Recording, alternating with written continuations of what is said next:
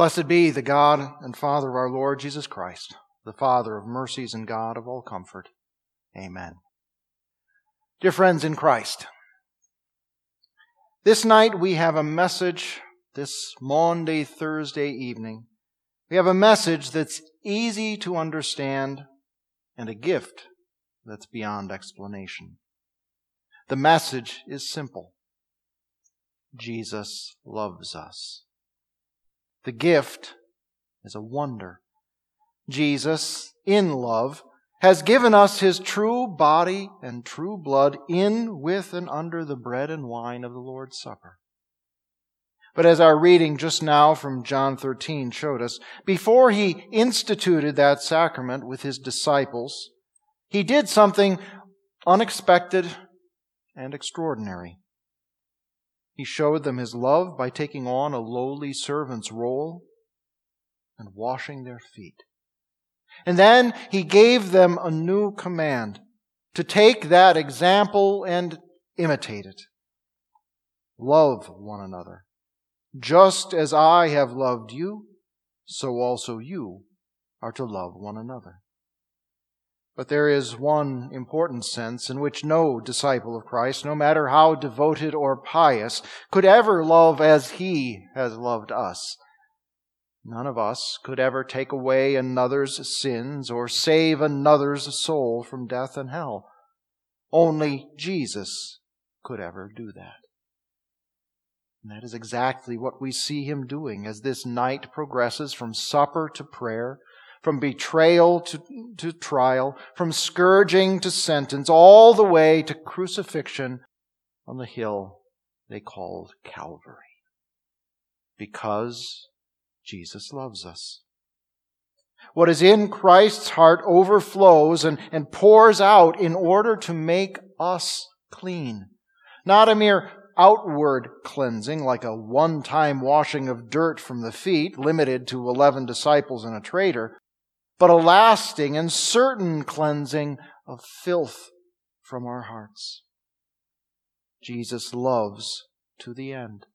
His own end, the pouring out of His own blood from the veins of the Lamb of God, pumped from the heart of the perfect Passover Lamb to preserve us from the plague of sin that brings certain death and destruction.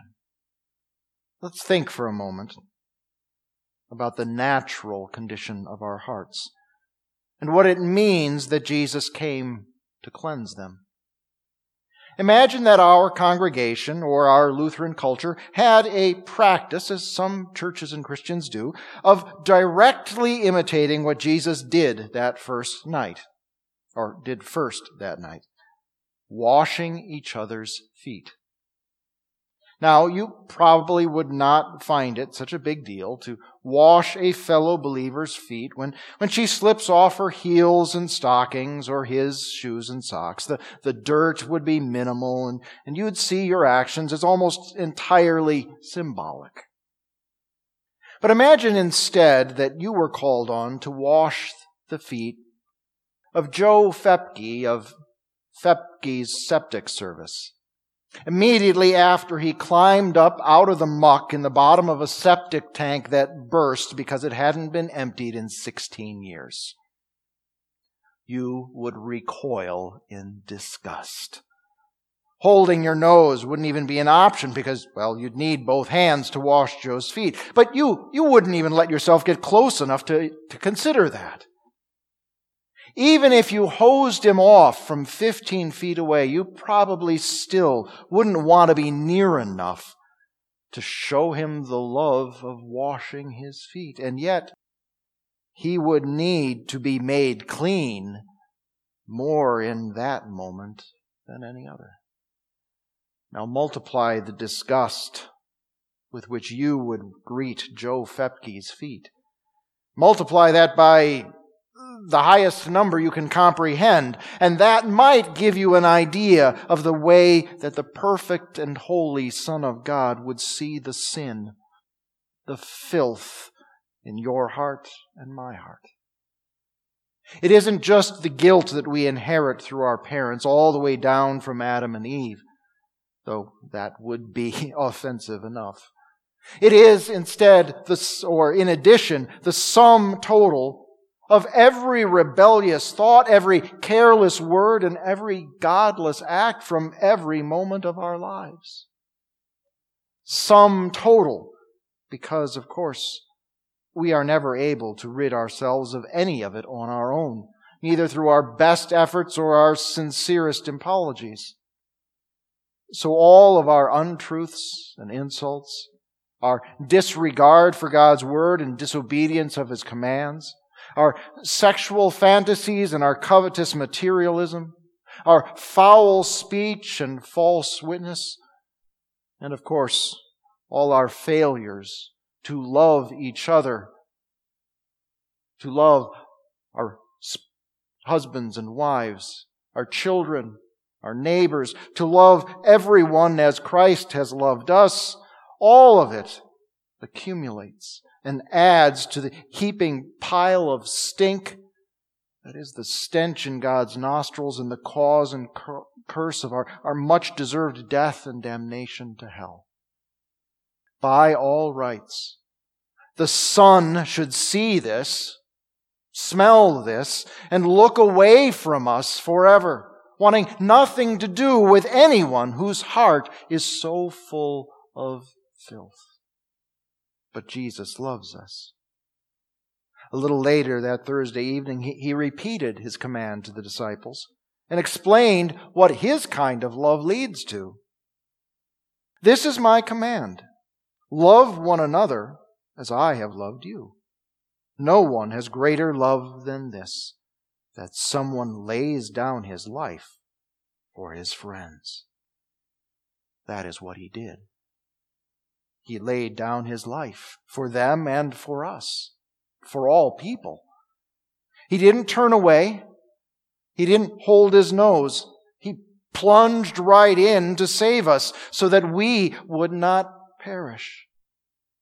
The Son of God condescended to take on human flesh and then submitted to the greatest of indignities and the deepest agonies of death on a cross.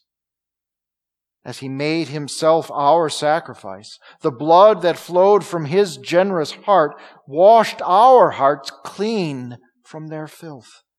And now we no longer deserve death or hell, and sin and Satan no longer have mastery over us. John says it so beautifully and simply in his first letter. The blood of Jesus Christ, God's Son, cleanses us from all sin. And His blood is what He gives us with His body in the Lord's Supper. Every time a repentant disciple of Christ partakes of communion, he or she receives what Jesus came and died to give us: forgiveness of sins, new life, salvation.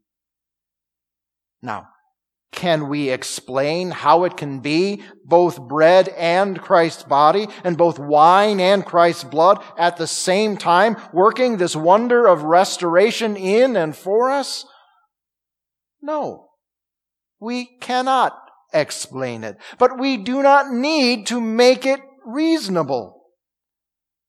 We need only to take Jesus at His word. He told us what His supper is, and He told us what it does. We believe and we receive. Which means that right now, we also hunger and thirst. We have been prevented from celebrating the sacrament. Our altar is empty. And we do not know when we will be able to do this again. And on this night, when we especially commemorate Christ's giving us His Holy Supper, we feel its absence most keenly. And that is a good thing, that we feel that. We should miss it. We should long for it.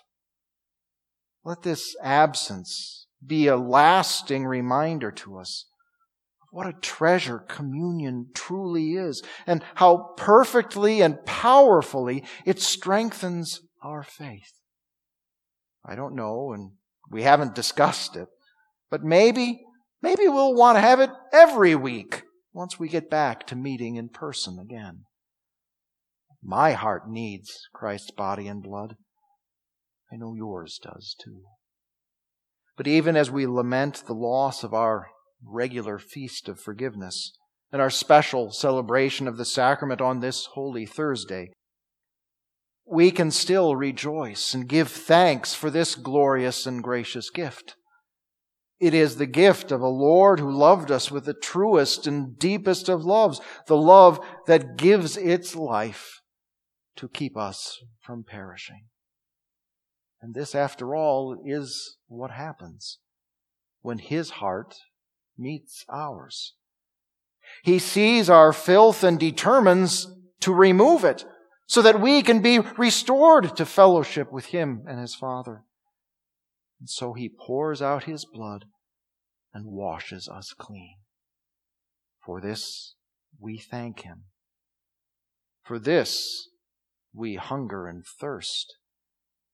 And this we trust and hold on to with all we have and with all the Spirit gives us until that day.